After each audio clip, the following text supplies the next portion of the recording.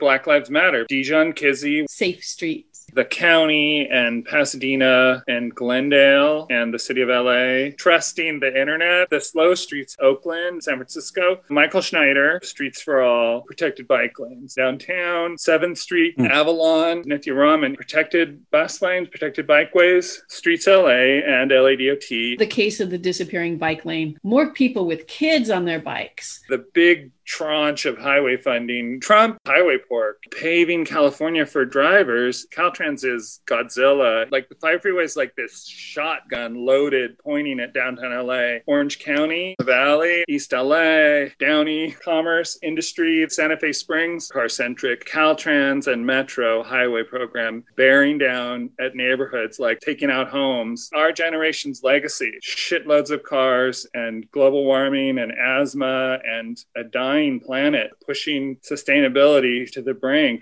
People at leadership like the Metro Board are saying this is excessive and needs to be reined in. We need to kill these projects and to invest in modes that we need for the future, which is rail and bike and transit and walking, and not squander billions and billions on wider freeways, gobbling up vast amounts of money.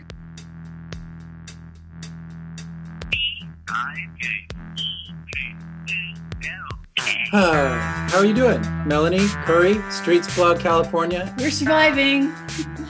Joe. We have Joe Linton, Hey. Streets Blog with the red justice fist from Streets Blog, Los Angeles. Black Lives Matter. And guess who else? It's Don. Hey. Hello. Hello. Sorry I'm late. Hey. Happy 2021. 2021. Already looking crazy like 2020. Could be the new normal. We'll see. I think it looks crazier than 2020, but so far. Certainly more deadly in terms of COVID. Yeah. It's not going down yet. Yeah. Mm. Okay. Well, I was trying to keep it upbeat. Sorry. But you were trying to keep a 2020 year in review upbeat? Well, like putting it behind us. But was it a good year for bikes? Maybe. Yeah. I mean, there are some things about it that were really good. Like bike shops went nuts. People couldn't get their hands on enough bikes.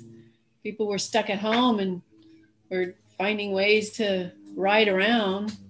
Some streets got made into safe streets. That was good for some neighborhoods. Like, it's awesome to see people out biking and walking in the middle of the street. It's like some people's idea of heaven, mine too. But in some neighborhoods that was crazy great.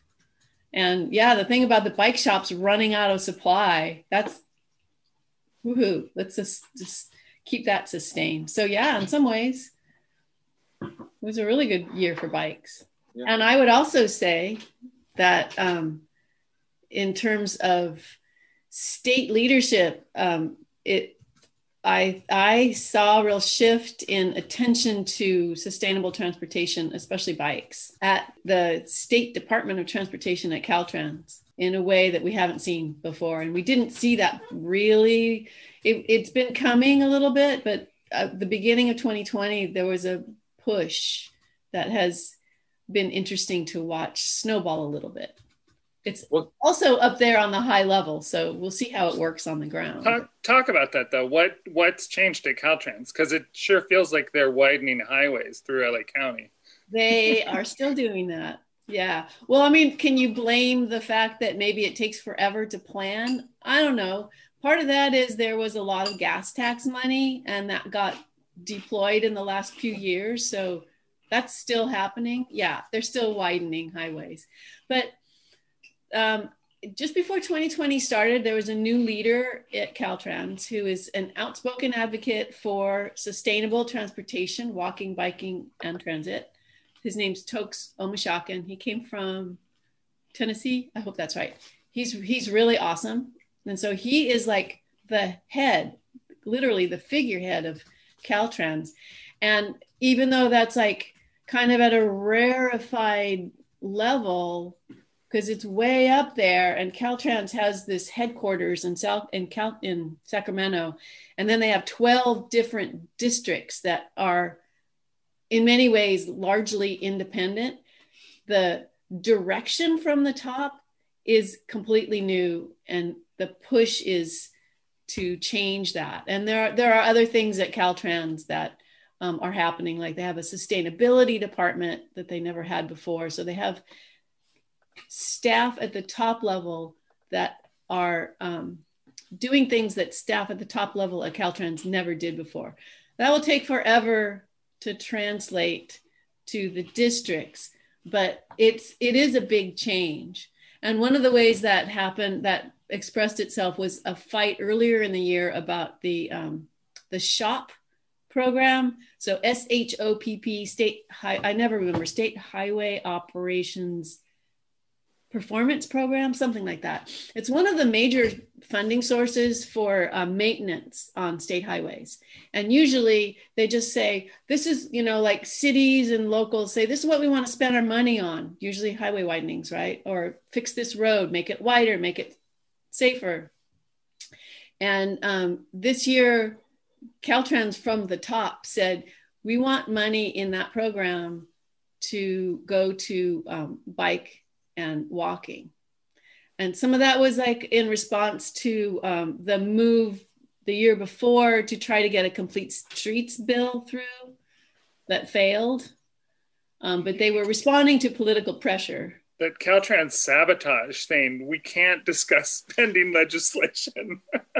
Right. And they sabotaged it by saying it would be way too expensive. So then in the meantime, the new leadership came on. So maybe he can say, oh, that wasn't me. But he said, we're going to do something about this. So they set aside some money within that program for the first time, specifically for bike, ped, and walk. So that's in addition to the major source of funding for active transportation in California, which is the Active Transportation Program. And that as well, advocates for years have been saying, we need to make this a better program. We need more money. It's a great program, but way too many people are applying for money. So there's way more projects than they have money for. This year, in fact, a couple months ago, there was a push from the top levels to put more money in that program. I've never heard people at the California Transportation Commission say, we need to put a lot more money into the ATP, which is the Active Transportation Program. So in that sense, yeah, things are looking better. We're nowhere near where we need to be, but there's more money. There's a push for more money, specifically for bikes and peds. And then there's attention being paid to it at the highest levels. So, I mean, one thing that's good is that means that people like us on the ground level can keep saying, hey, dude, Caltrans, you said you were going to do this, and we can call them to account. I mean, that sounds good. It's just that it requires a lot of energy, a lot of political energy. Yeah. And, it's like you need people with the energy to hound Caltrans, and maybe that exists right now, but we don't know that that's going to exist next year or the year after. Mm-hmm. They, I don't know. I mean, the gas tax, I was always kind of curious about how that was going to play out. It's like the gas tax is funding more road construction, freeway widenings at the behest of whatever political body is making these decisions, rather than having a policy that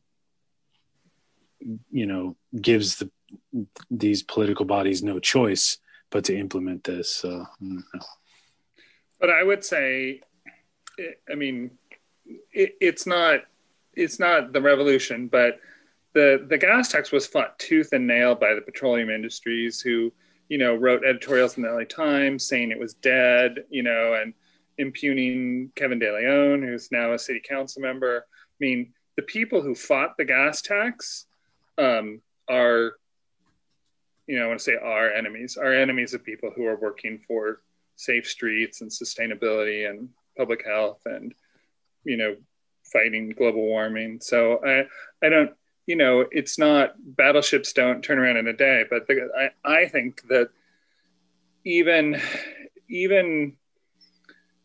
I think the gas tax remains a good positive step, and not not 20 steps in the right direction, but a difficult, heavy lift step in the right direction. But that's a couple years ago, and it was fought tooth and nail in the legislature, and then it was fought to be repealed. So I mean, it's weathered. It's got scars on it already, and it's still very young. So we'll see. Well, and also it had to happen. The history of funding transportation was like the idea that the gas tax was a user fee was just failing, and it had been failing for years, and the whole system was just insane. And so one of the things that the gas tax did was sort of clarify that. It made the sources of funding and the output at least clear.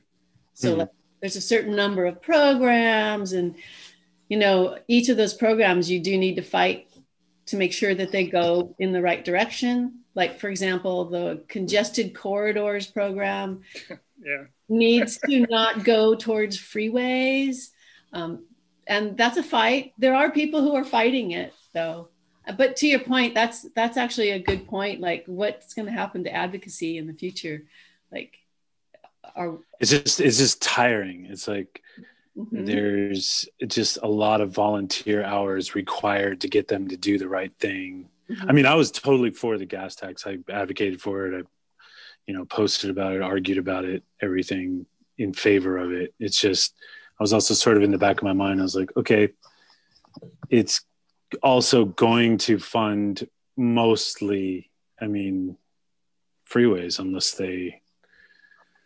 Caltrans changes its policy, which they didn't, I guess. But here's the caveat I would say on that is, in the past, the state budget, which is, income taxes, property taxes, which is paid by everyone, was subsidizing the transportation budget. So for sure. I would rather drivers pay for this than absolutely everyone pay for this. And when drivers pay for this, the state can afford programs for housing, programs for education. Transportation has been a drain on the general budget and continues to be, but less so under the gas tax. Okay. So you're saying they're reallocating currently what they have been sapping from the general fund. They're now reallocating that to housing. They've done this, or there's plans to do this kind of thing, or good programs, social programs, whatever. It's COVID, recession, the budget's fucked up right now. So it's not a one for one replacement, but or in the years since the gas tax, they've earmarked money that previously was going to highways, and now they've transferred that money to social programs. Or are they still draining both? You know what I mean? Are they still taking gas tax money plus still draining the general fund? Are they? Yeah, they are. Okay. But less so. Less so? They have been reallocating money? Yeah. Okay. Yeah. I don't know the inner workings of nor do I know the line items of the state budget. But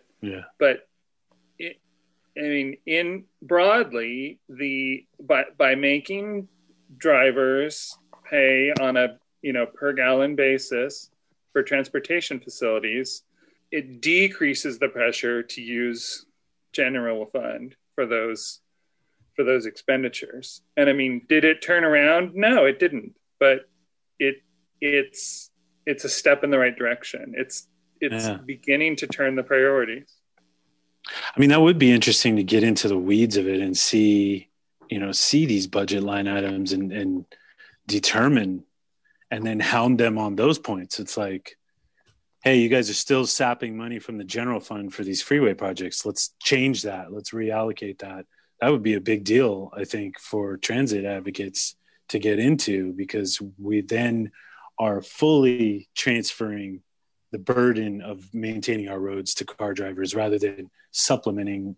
And, I I'm kind of a cynical type of person when it comes to these things.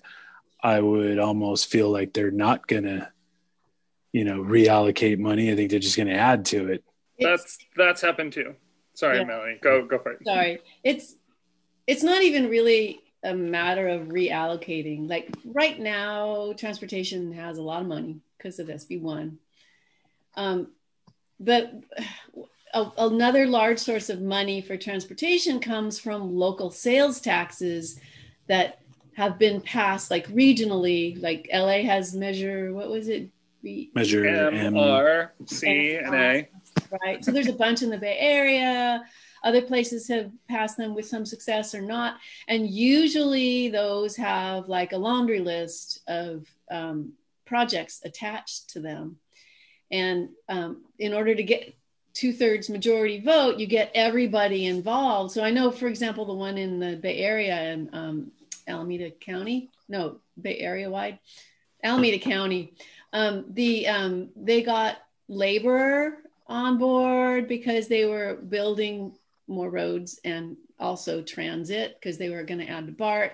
They had like a list of specific projects. So once those pass, everybody, because it's sales tax, everybody is paying the sales tax and it goes into all of those projects. So that's one of the things to think about, that one of the ways that transportation gets funded is not through SB1, it's through sales tax on everything that everybody buys. So that complicates it. And I was going to say something else and I totally forgot because this has a tendency to get so wonky. Oh, road charge. So they're also kicking around the idea still of doing a road charge. It hasn't really gone anywhere yet. They did like a little test and they're going to do another little test. But Can you explain that road charge a little bit? So road charge would be a way to charge people per mile. The idea being like, if you drive more, you pay more. If you have a heavier car, you pay more. Like it would be based on all these different things. So now people, I guess mostly libertarian leaning people are always talking about privacy and that they're going to have to track your car. It's like, why can't they just at the smog check your odometer? Why do they even have to have a GPS monitor on your car and make it, all scary to libertarian groups and so forth? Right. They could just check your mileage, right? Right. And that was the first step that they did. They came up with a little system where you would report, you take a picture of your odometer. They had different ways where they were just testing this in order to get over that hump, because that will always be the argument. So then the next thing they have to test, I think, is how they might collect money, because how do you pay at the pump? How do you do that? It's not really at the pump because there's electric cars involved that don't go to the pump. So they're still working it out. I think they're kind of like just slow walking it because they could figure it out a lot faster if they really wanted to. The passage of SB1 gave them a little bit of leeway, though, because now they have all this money coming in. There's not so much pressure to make it happen right away. It was desperate before SB1 passed.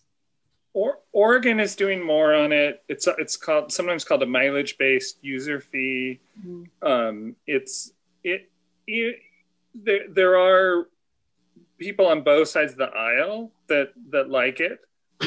So it may be something that can move forward, and folks like Blumenauer, the congressman, bicycle caucus person from Oregon, is a big proponent of it. I mean, so progressive transportation people are looking to it. I feel like California is very much fucking around and not really making it happen. So wouldn't it be nice if it happened at the federal level? Woohoo! Well, I would think that at smog inspection, they just look at your odometer, report it to the state, then the state sends you a bill when you, like I just did the smog on my Toyota. I had to get it smogged first. I paid the $60 or $70, whatever it was. Then I go to the DMV site. They already would have a record of my odometer, and they would just say, this is your renewal fee, like the rest of it, based on your mileage. Right. I would think that would be a simple way to do it. But maybe, but you want to know something depressing? I just found out because someone wrote about this for StreetSpog. A lot of counties in California don't even require smog tests. So really, yeah. I thought that was like a statewide thing. Me too. Only the counties that the big urban counties. Yeah, so it was shocking and depressing to discover that. Isn't it the counties with like non-attainment status? Like, so it's the that require it's the urban ones, and I believe it's the Central Valley too. Wow. Yeah. So all of the far northern California ones, you don't even have to do a smog test. It's been a while so crazy since anyone used the word bike. Well, we're talking about 2020. Yeah. I don't think bikes were the story in 2020. I mean, there was a big, I believe it was a New Yorker article that talked about how, COVID was the story of the year until, Black Lives Matter became the story of the year. And I think that I think we really need to acknowledge those. I mean, people in Los Angeles, Dijon Kizzee was, riding a bike in South Los Angeles, and the LA sheriffs, ended his life on the pretext of a traffic stop, and he's not alone. How many officer involved shootings do you think LA County, according to the LA Times, we got in 2020? Who wants to guess? How many people killed, according to coroner records? Shootings in Los Angeles in 2020? How many? Los Angeles City? LA County, coroner records, officer involved shooting, cause of death. 250. 34 people. 18 by LA sheriffs, 9 by LAPD, 3 by Long Beach, 2 Pasadena, 2 CHP, and 1 Torrance. Wait, you're saying officer involved shootings and it resulted in a death? Right. No, okay. Yeah. Were those coroner? Okay, gotcha. So those and some of those. You're not talking about just traffic stops. You're talking about all officer involved shootings. Right. I'm talking about deaths. That the cause of death was officer involved shooting. So I mean, I think it's I think that bicycling's important, but I mean, I think it's important to acknowledge that was the big story. I mean, that COVID and Black Lives Matter are the 2020 year in review. I mean, we can talk more about bikes, but I mean, I think we really need to acknowledge that up front. Yeah, totally. One of the ways on the big picture, those are the stories. Yeah. In terms of biking really news, came forward is in that the stories about safe streets. City Lab did that article a couple days ago where they sort of traced what happened in 2020 around safe streets, and it was really good because for a lot of people it was an amazing, like, wow, here's a benefit that we get. Here we're all tied down, we're locked up, and COVID's terrible, and this is like a playground on our streets. And Oakland was a really good example of where the city said, well, we want this to be fair, so we're going to put them in all the neighborhoods. But they put them in neighborhoods where the problem was not solved by putting up barriers. And the people in some of those neighborhoods were like, once again, you guys come in with a solution that does nobody any good, because we're not going to be out here walking in the street just because you put up a barrier.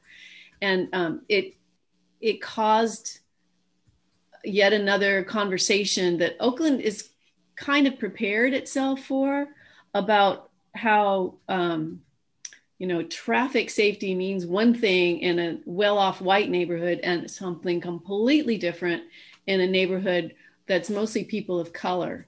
And it's just like night and day. So they had the hard conversations there. The solutions weren't, revolutionary, and probably the solutions weren't there. It's ongoing. They need to talk about policing and other issues that haven't been solved. But it forced people to kind of come up short and realize, oh, you can't just say, okay, let's make every quiet street into a front yard for the people living on that street. It's not going to work that way. Yeah, I think the story of the LA calls them slow streets, mm-hmm. and the county and Pasadena and Glendale and the city of LA. I think those are the ones who did it. All did these programs and did it in ways that were extraordinarily wimpy, and over the course of the year further watered them down.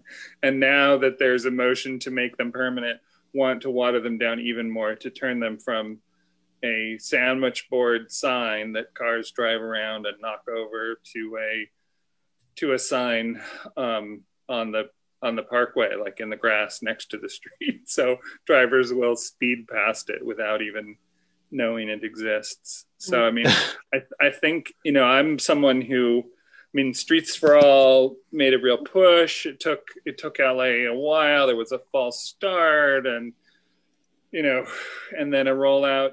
I think that there were big differences in how they're received. That some of the, mostly on the West Side, some of the program have been fairly successful, and people, at least from social media, I feel like the story of 2020 for me is like trusting the internet and not trusting my eyes and my legs.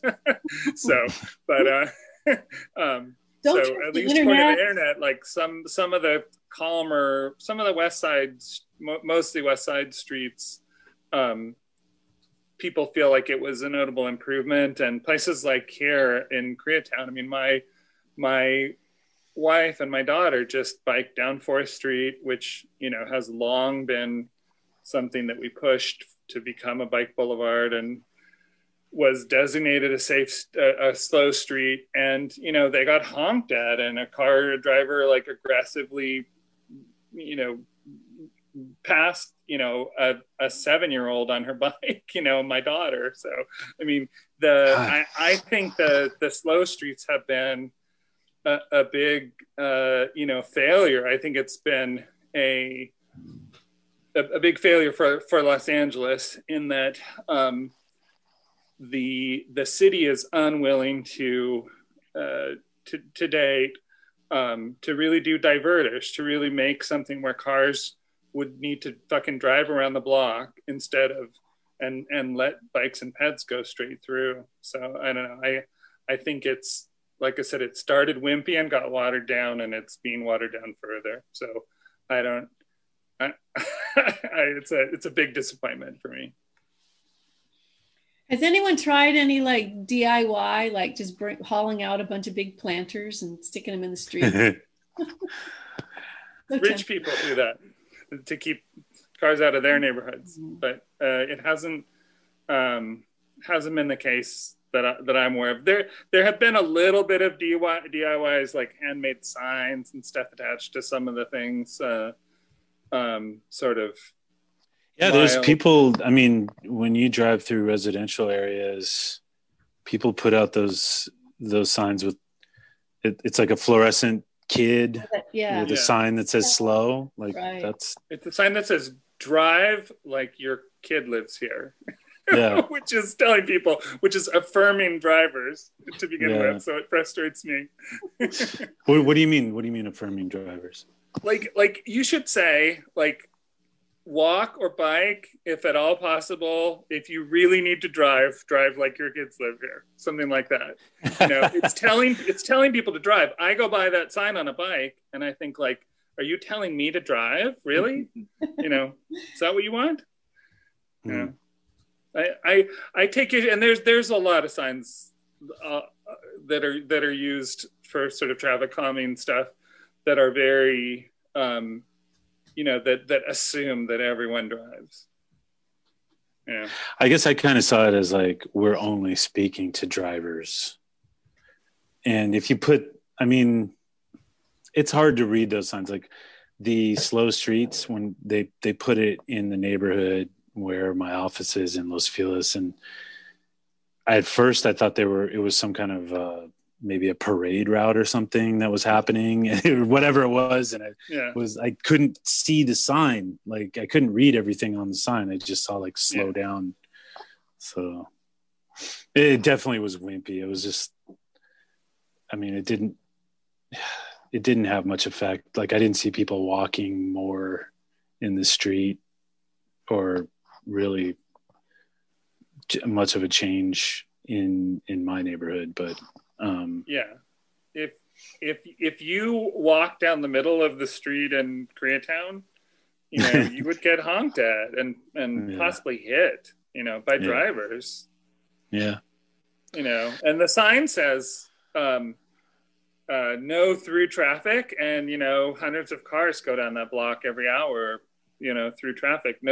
Nobody, I mean, A, it's only in English. B, it's in a size that's hard for drivers to read, you know. And C, by the it's time not you blocked come across off. it, You can't expect drivers to do the right thing, you know. and by the time you come across it, you're already, you know, on that street. You're not going to turn around just because some sandwich board says it's not a through street. Right. Yeah. And Waze is probably sending them that way too. That's another thing. Yeah.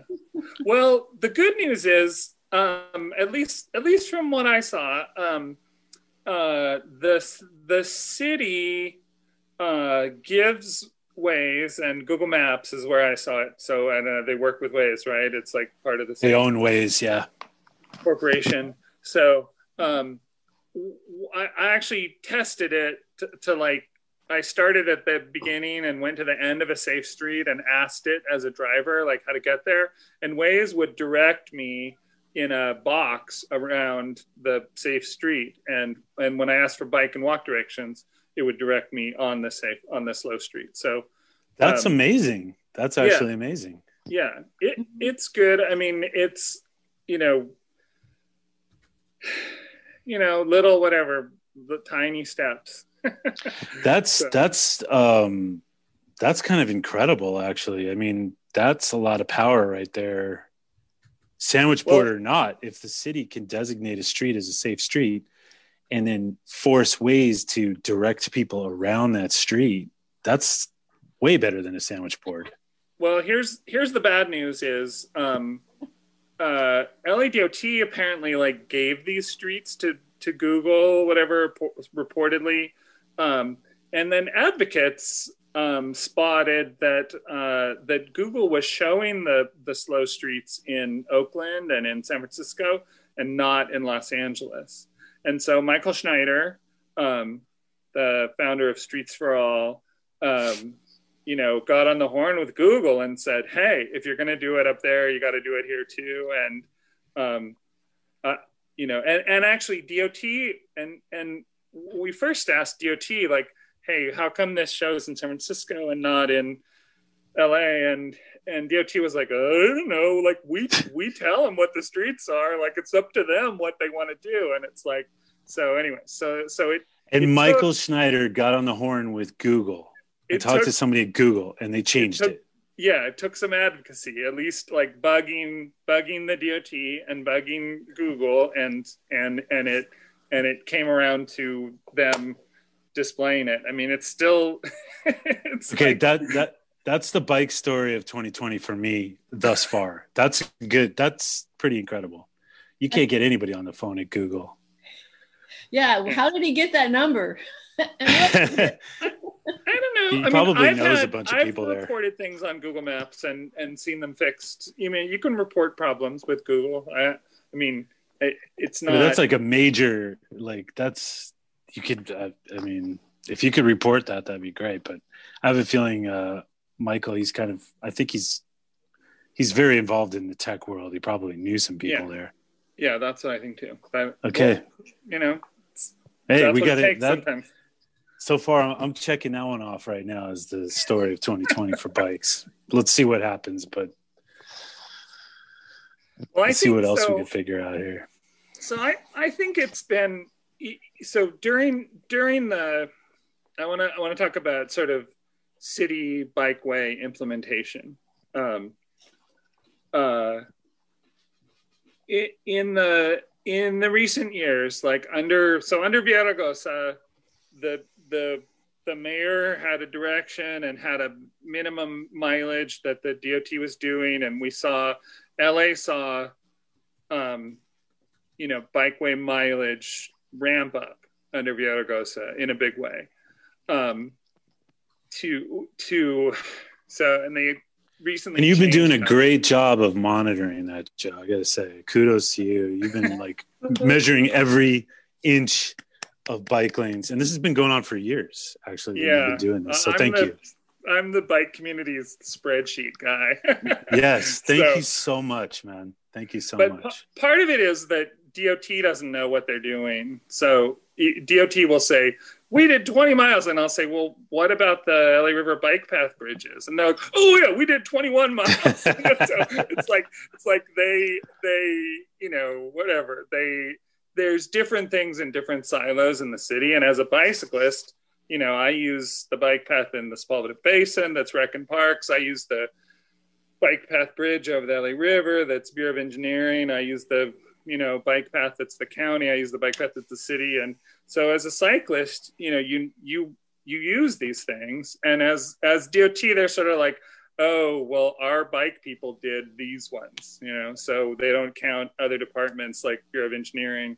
Anyway, so there's, and then they also kind of over-report and under-report and report things that don't exist and stuff. So I always like to, you know, bang on any kind of mileage report that they give us, because it's often wrong, because they don't really give a fuck about bikes. And so when they report the numbers on bikes, they don't care if they're wrong.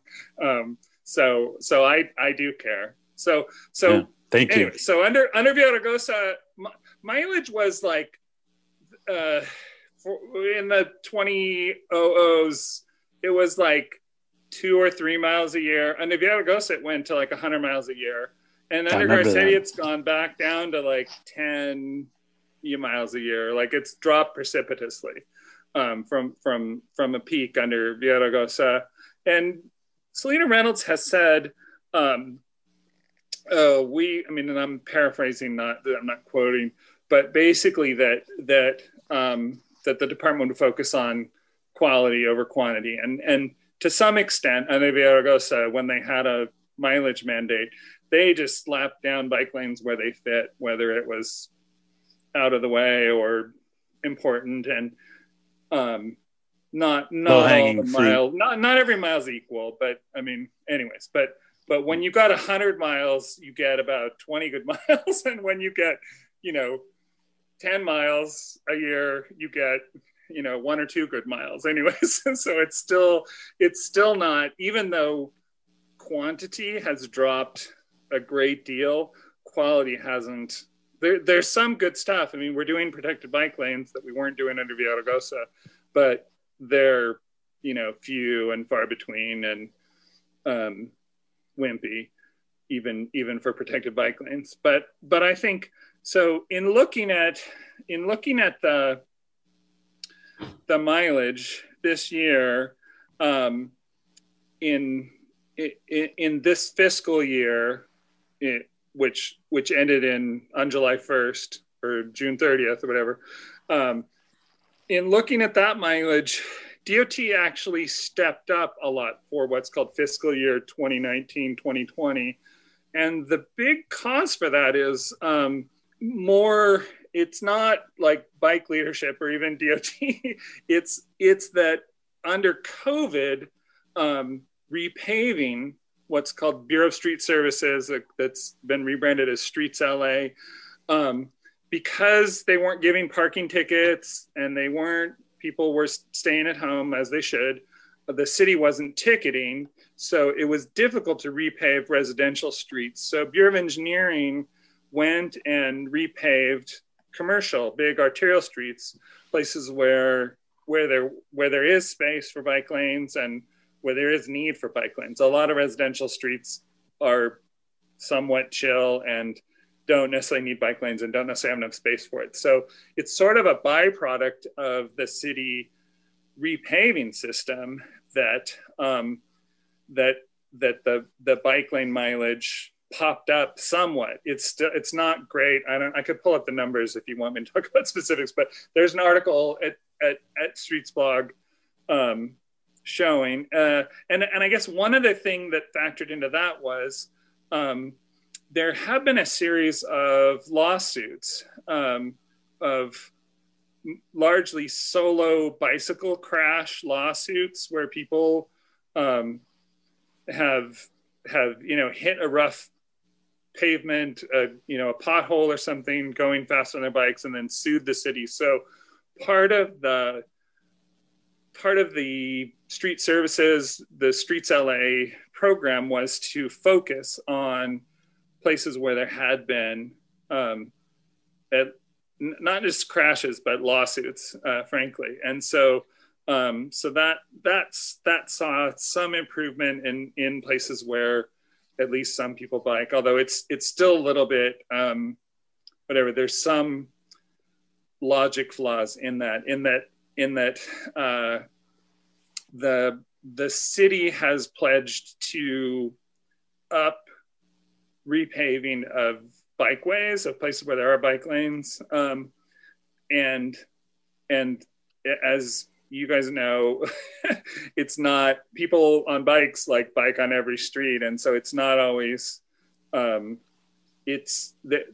bike facilities are getting a lot of repaving, but it's not necessarily where people are biking that's getting repaved in that priority. But anyways, overall, it's not a huge difference, but we did see a lot more bikeways, and a lot of stuff happened downtown. And I think there are some missed opportunities, but some really good facilities. There's a lot of places downtown where we're seeing a new model for streets, and which is a bike on a one-way street in downtown.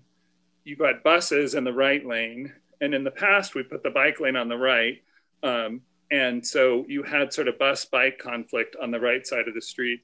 And so in a number of places, 5th and 6th Street, Olive and Grand, we've seen one-way streets where the city has put the bike lane on the left and a bus lane on the right. And I think those are protected bike lanes too. I mean, there's more there's I have some criticism that the bike lane sometimes ends before the bus lane ends when there's a pinch point. But I think we're really seeing a it's sort of a NACTO, the National Association of Cities, City Transportation, know what the O stands for, organization or something. Anyways, officials. So it's really a NACTO best practice, and I think it's long overdue for downtown LA that we take these one-way streets that used to be really optimized for driving, and now we've got them more balanced between transit, bicycling, and driving. So I think that's a good thing that's emerged. And so some of that, there's quite a few. I mean, it's all like faint praise, because it's like there's not a real network, there's not a real putting bike facilities where people need them, but the city's actually done quite a few new protected bike lanes. The ones I mentioned downtown, 7th Street got new ones. Avalon is a mixed facility, partially protected and partially buffered for like 6 miles through South LA that was largely road dieted and got bike lanes. There's some new bike lanes in the protected bike lanes in the North Valley on a street that I'm forgetting. Reseda. Reseda, that's a few years old. There's a new one. Winnetka. Winnetka got new ones. I'll look. I'm going to pull up the street that I'm thinking of. It's a. God darn it! It's Fallbrook or something. Pierce Shoup College is what it's up near. What's that? Shoup or Fallbrook or something like that. Winnetka is by Pierce College. I think there's a lot of missed opportunities. I think there's a lot of frustration. I think the good news is that in the most recent election, we had a candidate who you guys have talked to a bunch of times, Nithya Raman, who ran on a platform of protected bus lanes, protected bikeways. So the street I'm thinking of is called Eldridge Avenue. Hmm. It's way up in like Sylmar. But I mean, anyway, so there's a bunch of good facilities. They're not totally connected. It's, you know, there's a lot we can complain about.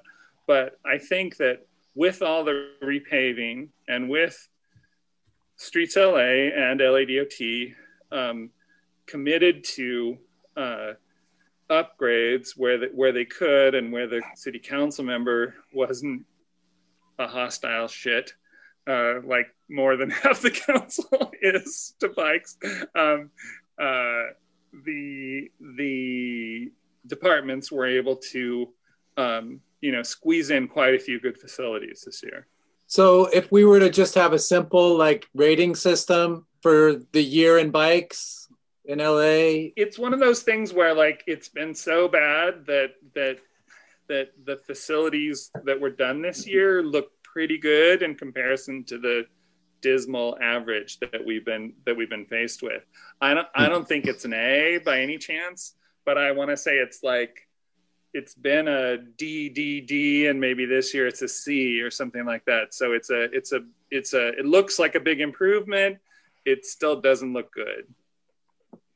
And there are some victories, but I mean, LA is a huge place. So, you know, a dozen new quality facilities in a year is important, and places that I ride with my daughter, and Main Street downtown, 7th Street downtown. There's some really good facilities, but I mean, it's still, you know, it's still not a network, and there's still a lot of missed opportunities. The city still, most of the council are still hostile to, you know, road diets and to anything that could upset the, you know, driving Uber alles. So what about I was going to say there's something to be said for that as a beginning. Joe, you and I have talked about how, like, in LA, is in the valley, especially, you're on a lane and it suddenly just disappears when you get to an intersection. It's not just LA; it happens everywhere, and having that lane is a good beginning in terms of like getting people used to the idea that the lane is there.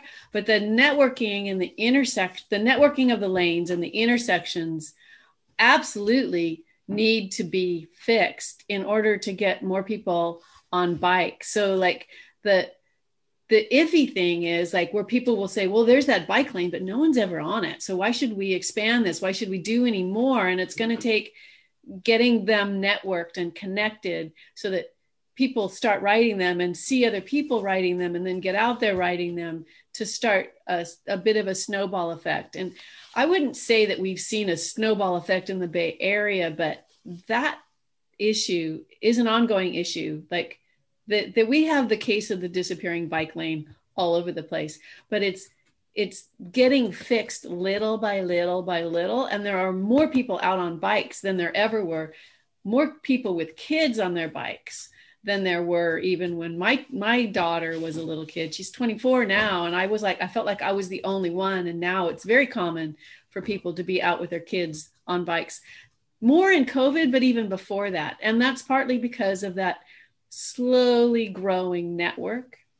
So it's like it's something to think about for advocates, because the network is an important part of it. And we have to keep pushing that, even though people will say, well, look, nobody's using them. I mean, people are using them, but. Well, that makes me want to read you guys remember the police statement about Uplift Melrose? So there was this, I'm going to pull it up so I call it like Schrodinger's bicycle. There's no bicycles and they're doing really dangerous things, you know? So it's like. That was something this year? Yeah. So the police said here, this is a quote from Paulson, is her Shannon Paulson, LAPD Wilshire Area Commanding Officer Shannon Paulson. She says, I would also, and this is in a letter that was part of what killed this Uplift Melrose, this project to make Melrose safer and better for bicycling. She says, I think in many communities, the use of bike lanes have been exceptionally minimal to almost zero. This after surrendering very valuable vehicle traffic lanes to create them. And then she goes on to say, on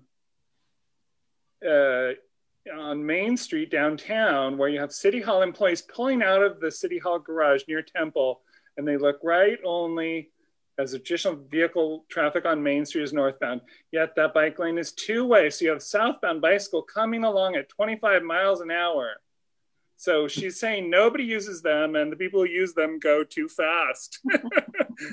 So it's kind of Schrodinger's bicycle when people say, nobody uses bike lanes. It's like, well, people say, like, if there was a bridge that didn't make it to the other side, would you use the bridge?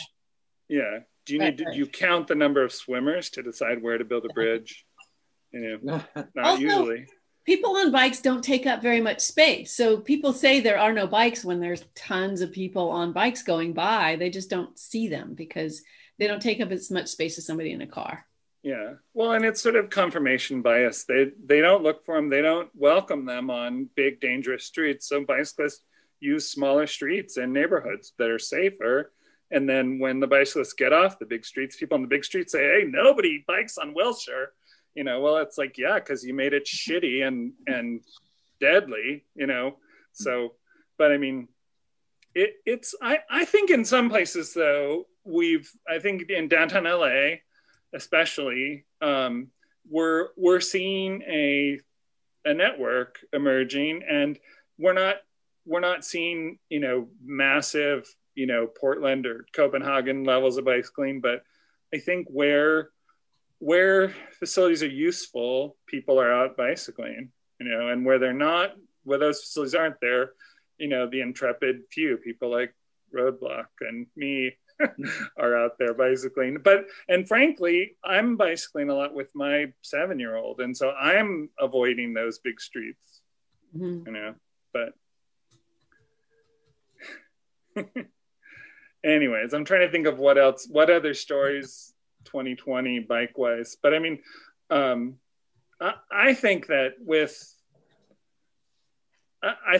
the election gives me a lot of optimism that Nithya Raman is going to be great for bikes, and is a planner, is somebody who promised bike lanes, who says climate change is real and urgent, and that bikes are one big part of the solution for that, and that protected bike lanes are the solution.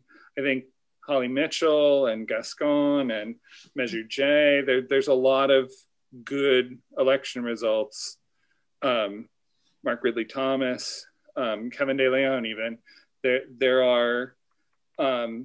were a lot of people elected this year. I mean, I'm disappointed. Don and I both walked and knocked a lot for Lorraine Lundquist. It could have been even better had we gotten the Northwest Valley seat. She's the one out in that Lee got that seat. Yeah, which was a hose job by the whoever was. I mean, the feds kept that indictment secret until after the election. That's completely BS. Yep. So yeah, that would have changed. That would have completely turned the election.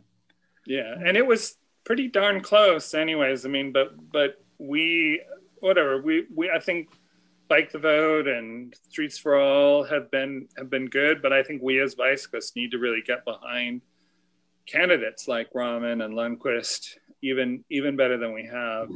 But I think too. So I think at the state level's not so good necessarily.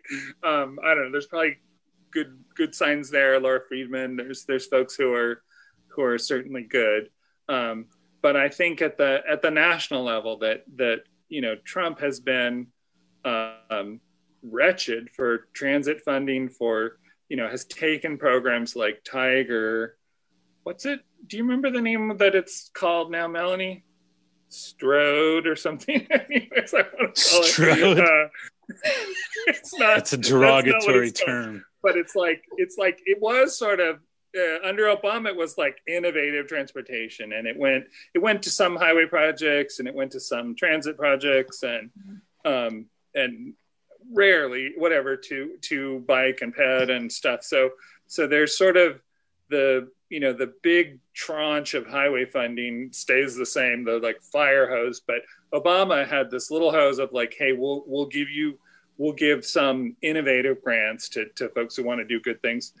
Trump kept that little hose and turned it into highway pork, and in California it went to red inland counties for road widening and stuff, as if that was some kind of innovative anything. Anyway, so I think that under Biden we're going to see, he talks about needing to shift away from fossil fuels. I think that we're going to see investment in rail and transit. I mean, Trump, sat on metro subway money for more than 2 years, that delayed metro tunneling this Purple Line under Wilshire, and I think we won't see that under Biden. So, I mean, I don't know. So I think that between some really good local victories and some national, some big shifts nationally, frankly, Georgia, there's a lot to have hope for on a lot of fronts. And I think transportation is one of them that significantly shifted in the November election. Yay. Yeah. All right, I'm still thinking about that Waze precedent. That's a big one, I think. They'll talk about it later. But so you guys want to? Yeah. Sorry. Should we do this again next year?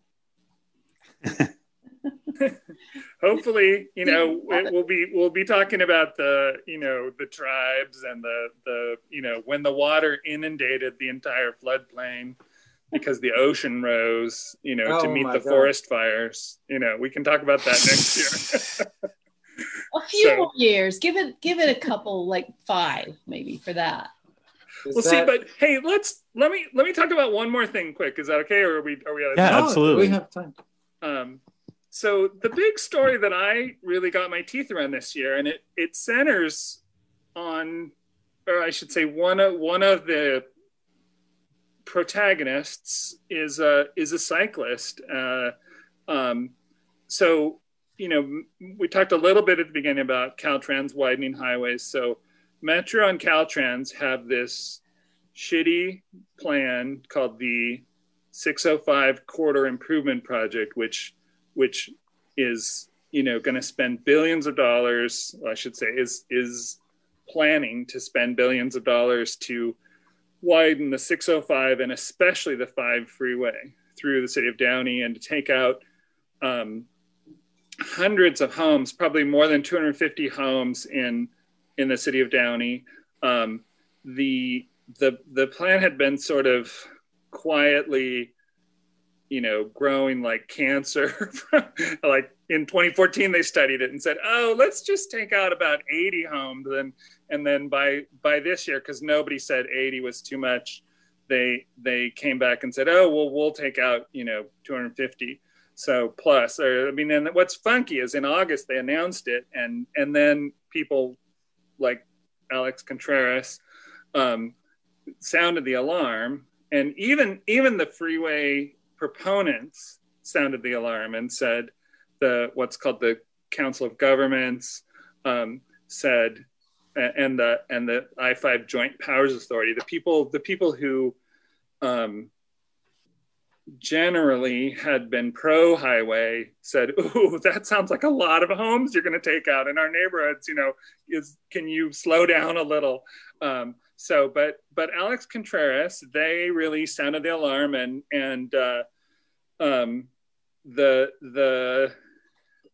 they grew up in that neighborhood. Their parents lived there. were running for office in Downey, and really were able to make the anti-freeway widening a campaign issue and a media issue. The TV news latched onto it.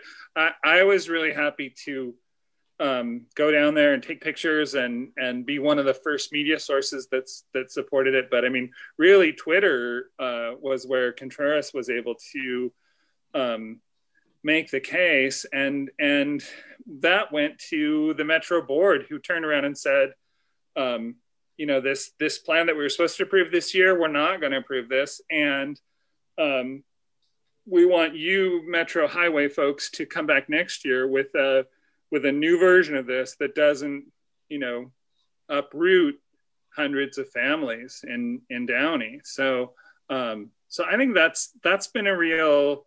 I mean, I think a lot of times bicyclists were pushing for, 5 feet of pavement here and there, and as Sharrow, or we're pushing for some really small stuff. But I feel like the what's Caltrans budget? $55 billion, right, a year. The highway building, the amount of money that's spent on, making California, paving California for drivers is a juggernaut that we need to fight tooth and nail. And I think that in Downey, people who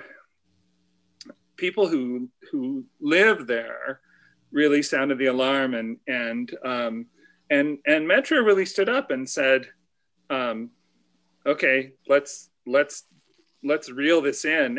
And frankly, a lot of the language that the Metro board used was the same as they used in describing the 710 freeway tunnel, this $6 billion plan to do a tunnel under South Pasadena and El Sereno and that area.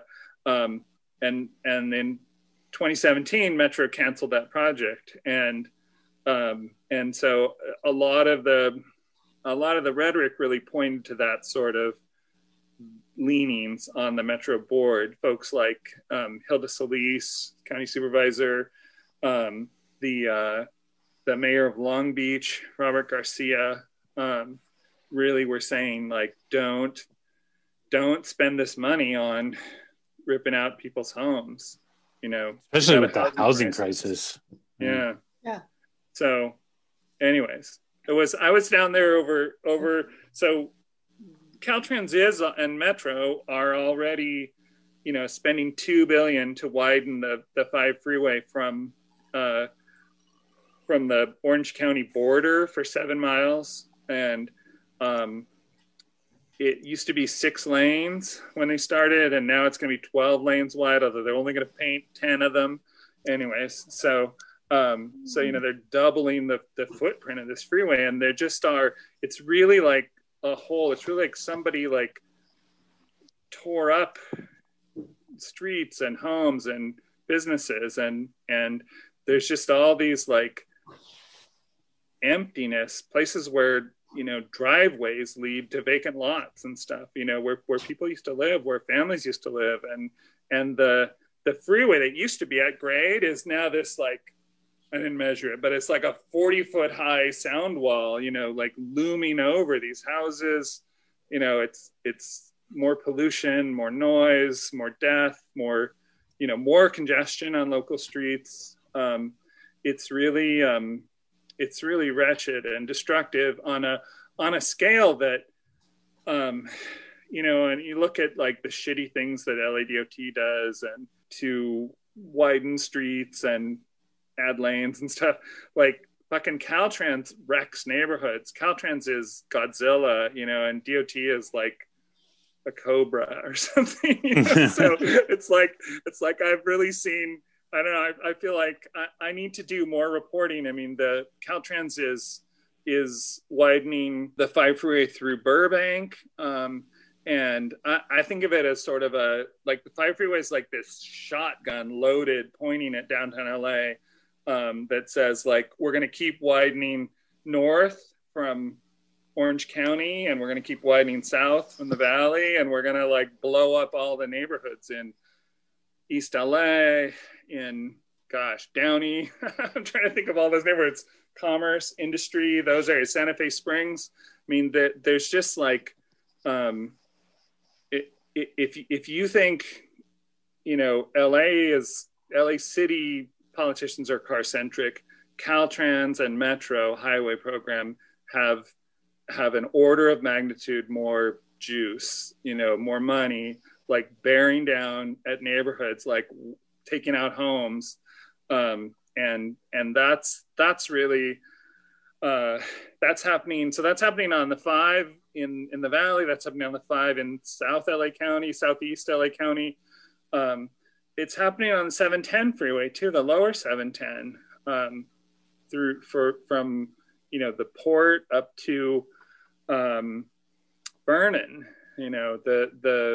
The Metro is looking to spend $6 billion to add lots of lanes and to take out homes and businesses. And so I think there's a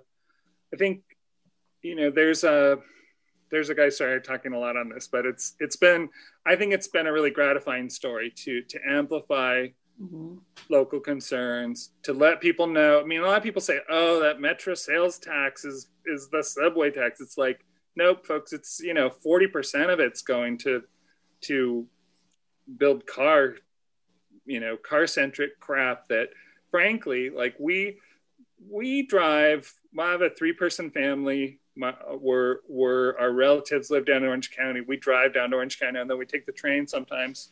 But we drive on this area, and I tell my daughter when we hit that construction in Downey, Norwalk, Santa Fe Springs, right at the border of Orange County, this is $2 billion that's, widening this facility beyond, a human scale. And this is really our generation's legacy for my daughter. This is what we're giving to the next generation, is like shitloads of cars and global warming and asthma and a dying planet, frankly, like pushing sustainability to the brink. And I don't, it's depressing, but I think we can gather and fight this. And I think even people at leadership like the Metro Board are saying that this is excessive and needs to be reined in. Mm-hmm. Anyways, that was a long soapbox, but I think it's a big story, and I think cyclists should be part of fighting this. So is there a call to action? Like when you say fighting? Well, there's a group that formed in Downey that focuses beyond that, called the Happy City Coalition, that folks should follow. Happy City Coalition on Twitter and whatever, on all social media. There's going to be in a month or so, probably 2 or 3 months, the Metro Board will be making a decision on whether to demolish hundreds of homes. And I think that people need to keep track of that and to weigh in on it, and to let the Metro Board know, and even state elected officials. I mean, I think the governor, and the governor does a executive order that says Caltrans needs to, Melanie, maybe help me with this, like get their projects in line with the state's climate goals. And like everybody, Metro turns around and says, "Ooh, we don't, we're not causing any climate emissions. Like that's just like people live too far from where they work. That's not us. That's not building fucking 12-lane highways where there were 6-lane highways."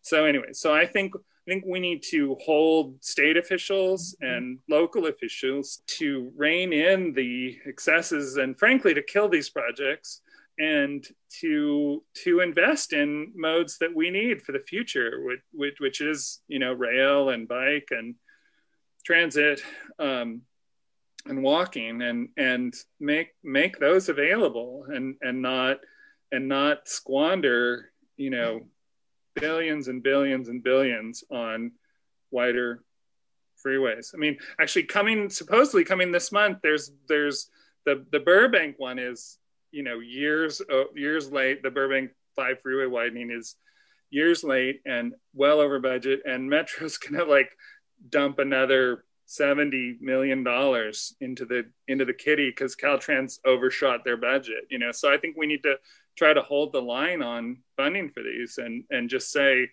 no, you don't. You need to trim your project and not keep gobbling up huge vast amounts of money. Anyways, I think that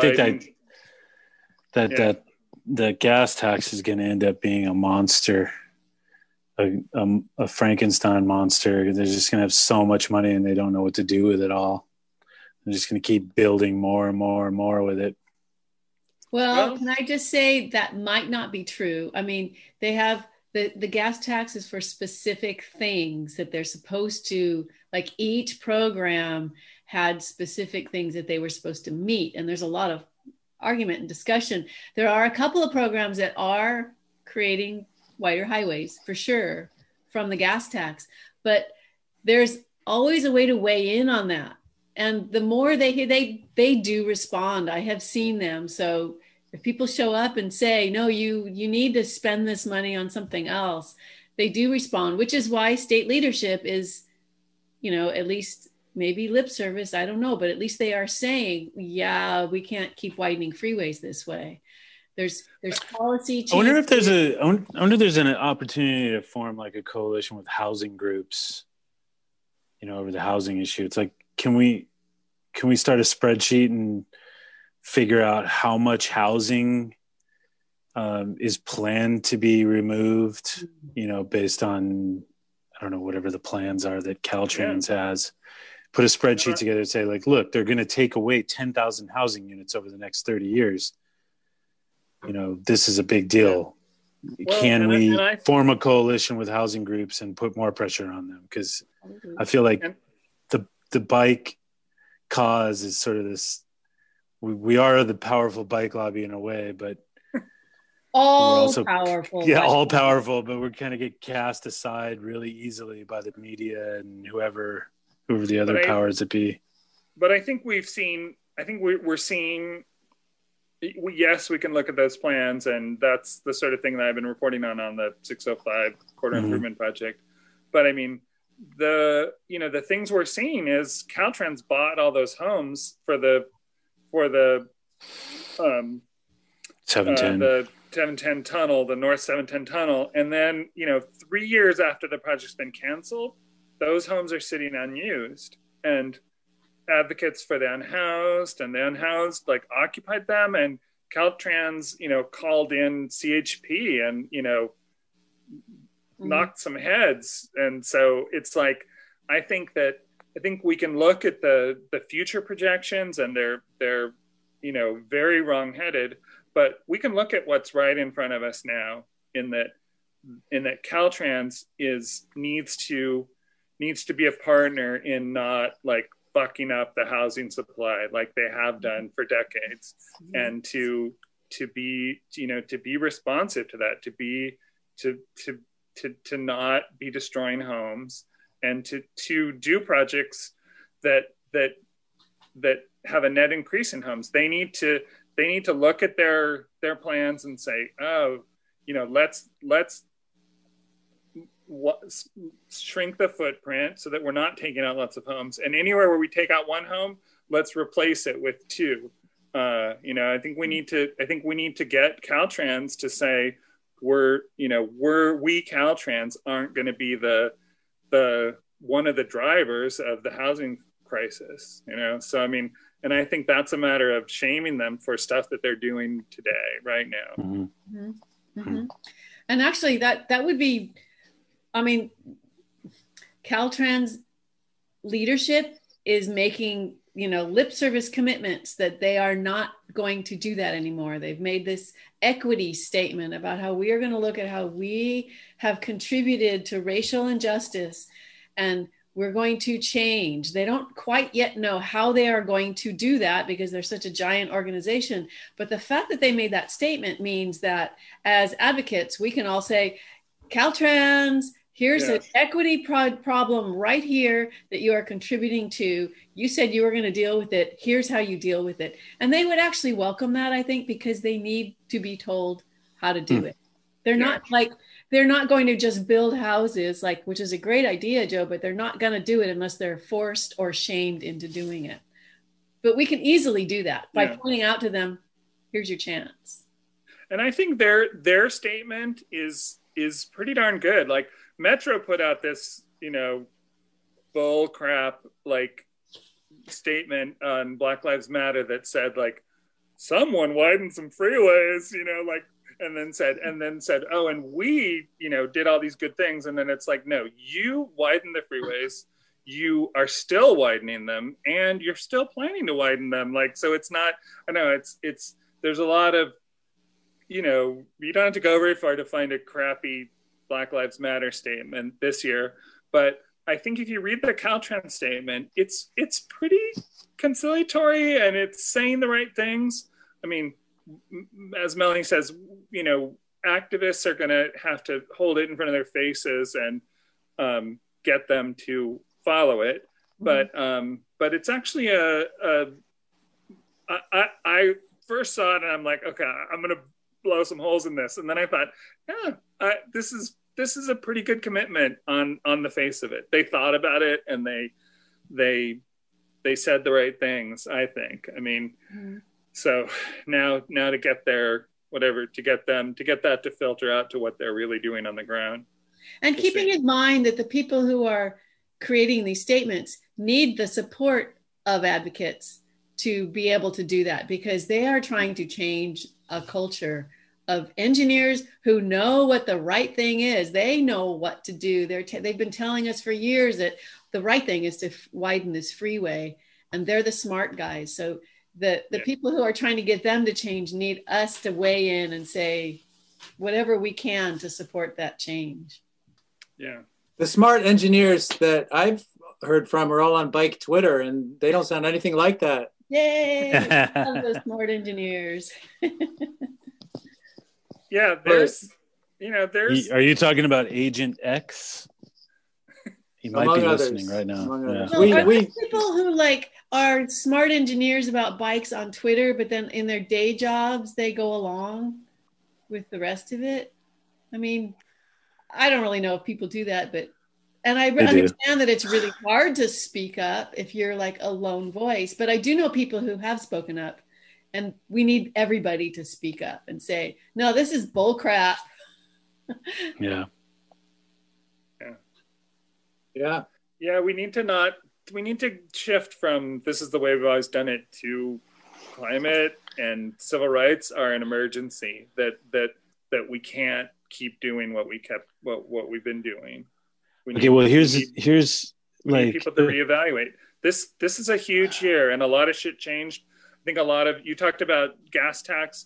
The gas tax tanked because people stopped driving, and so Caltrans is and LADOT. There's a lot of folks that are taking stock of how we've always done it, and I think it's a ripe time, and folks like Nithya Raman, folks like Holly Mitchell can. Now's a good time to make some change, because I think people are. I think COVID and I think the Black Lives Matter movement have gotten people to take a look at things and say, ooh, somebody's got a point here. And so I think it is an important moment right now to reevaluate how we've always done things, and to realign budgets and designs, and I think that's the small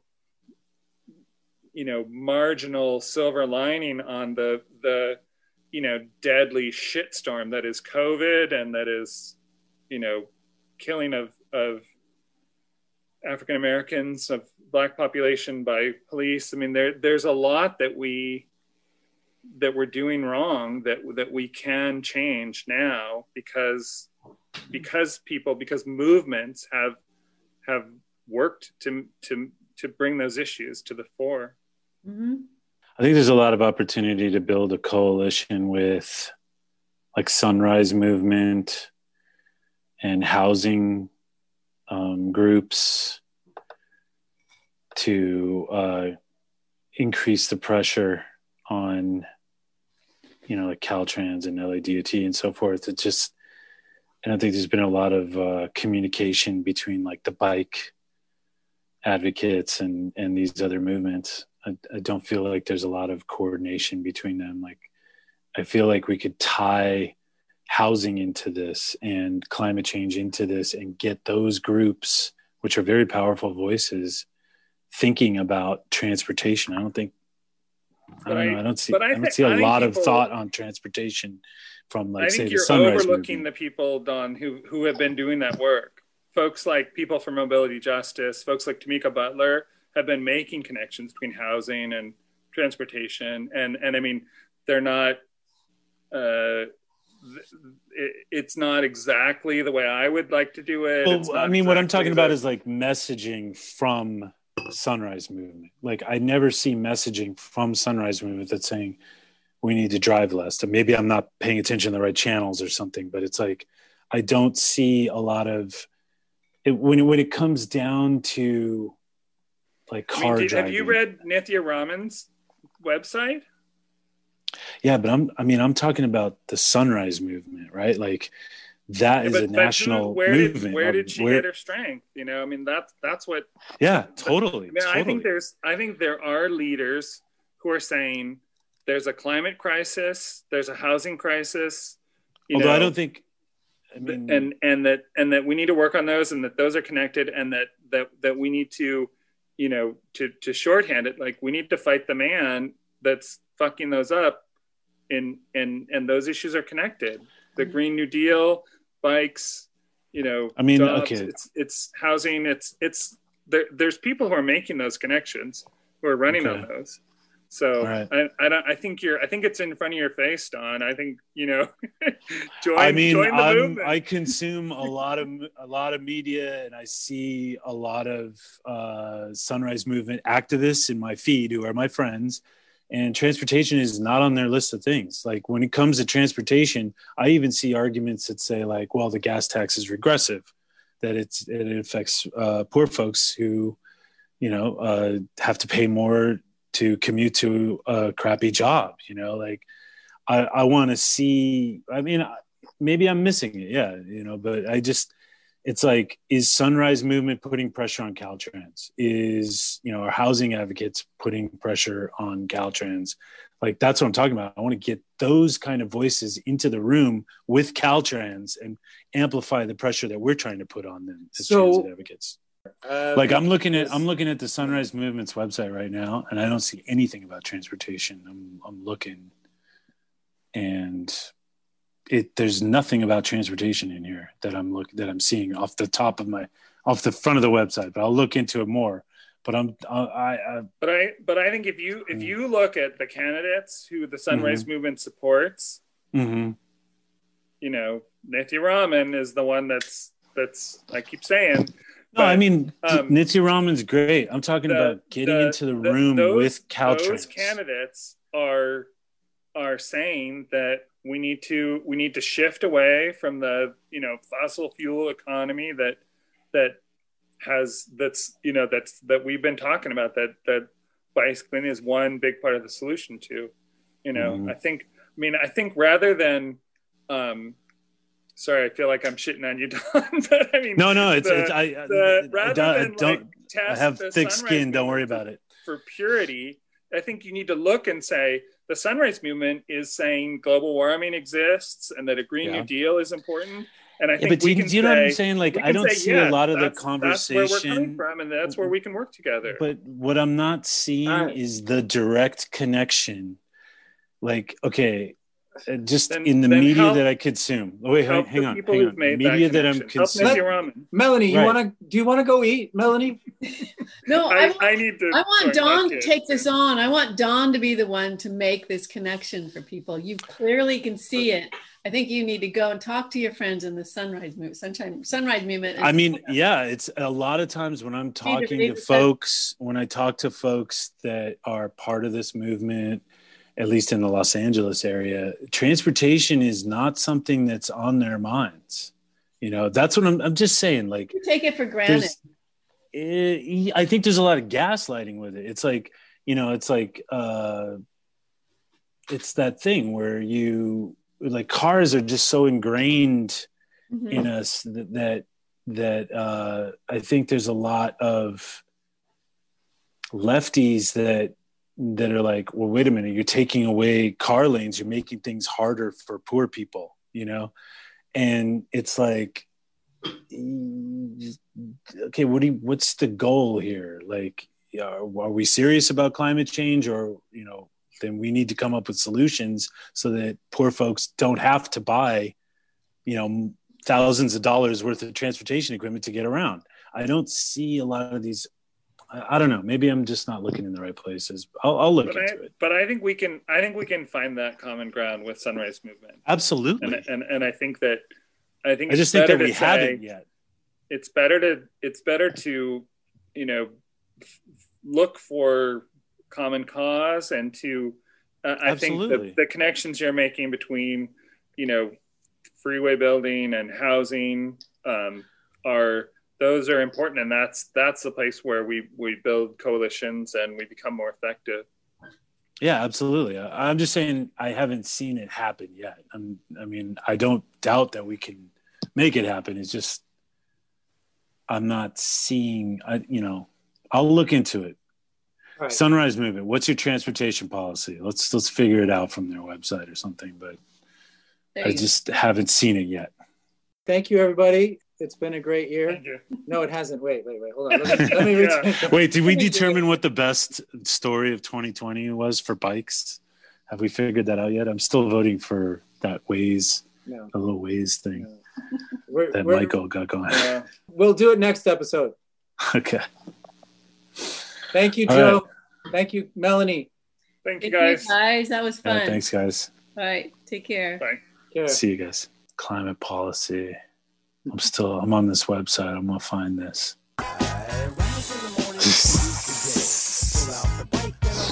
There we go.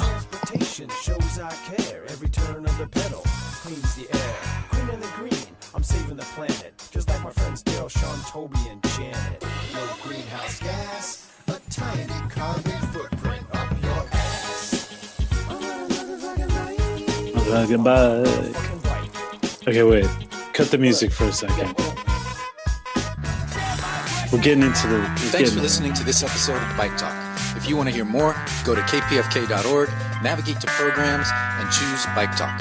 On the Bike Talk page, click on the archives link to play or download shows posted in the last 4 months.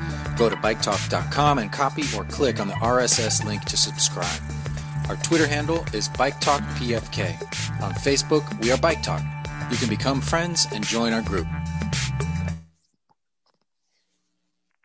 I want to become friends with Bike Talk.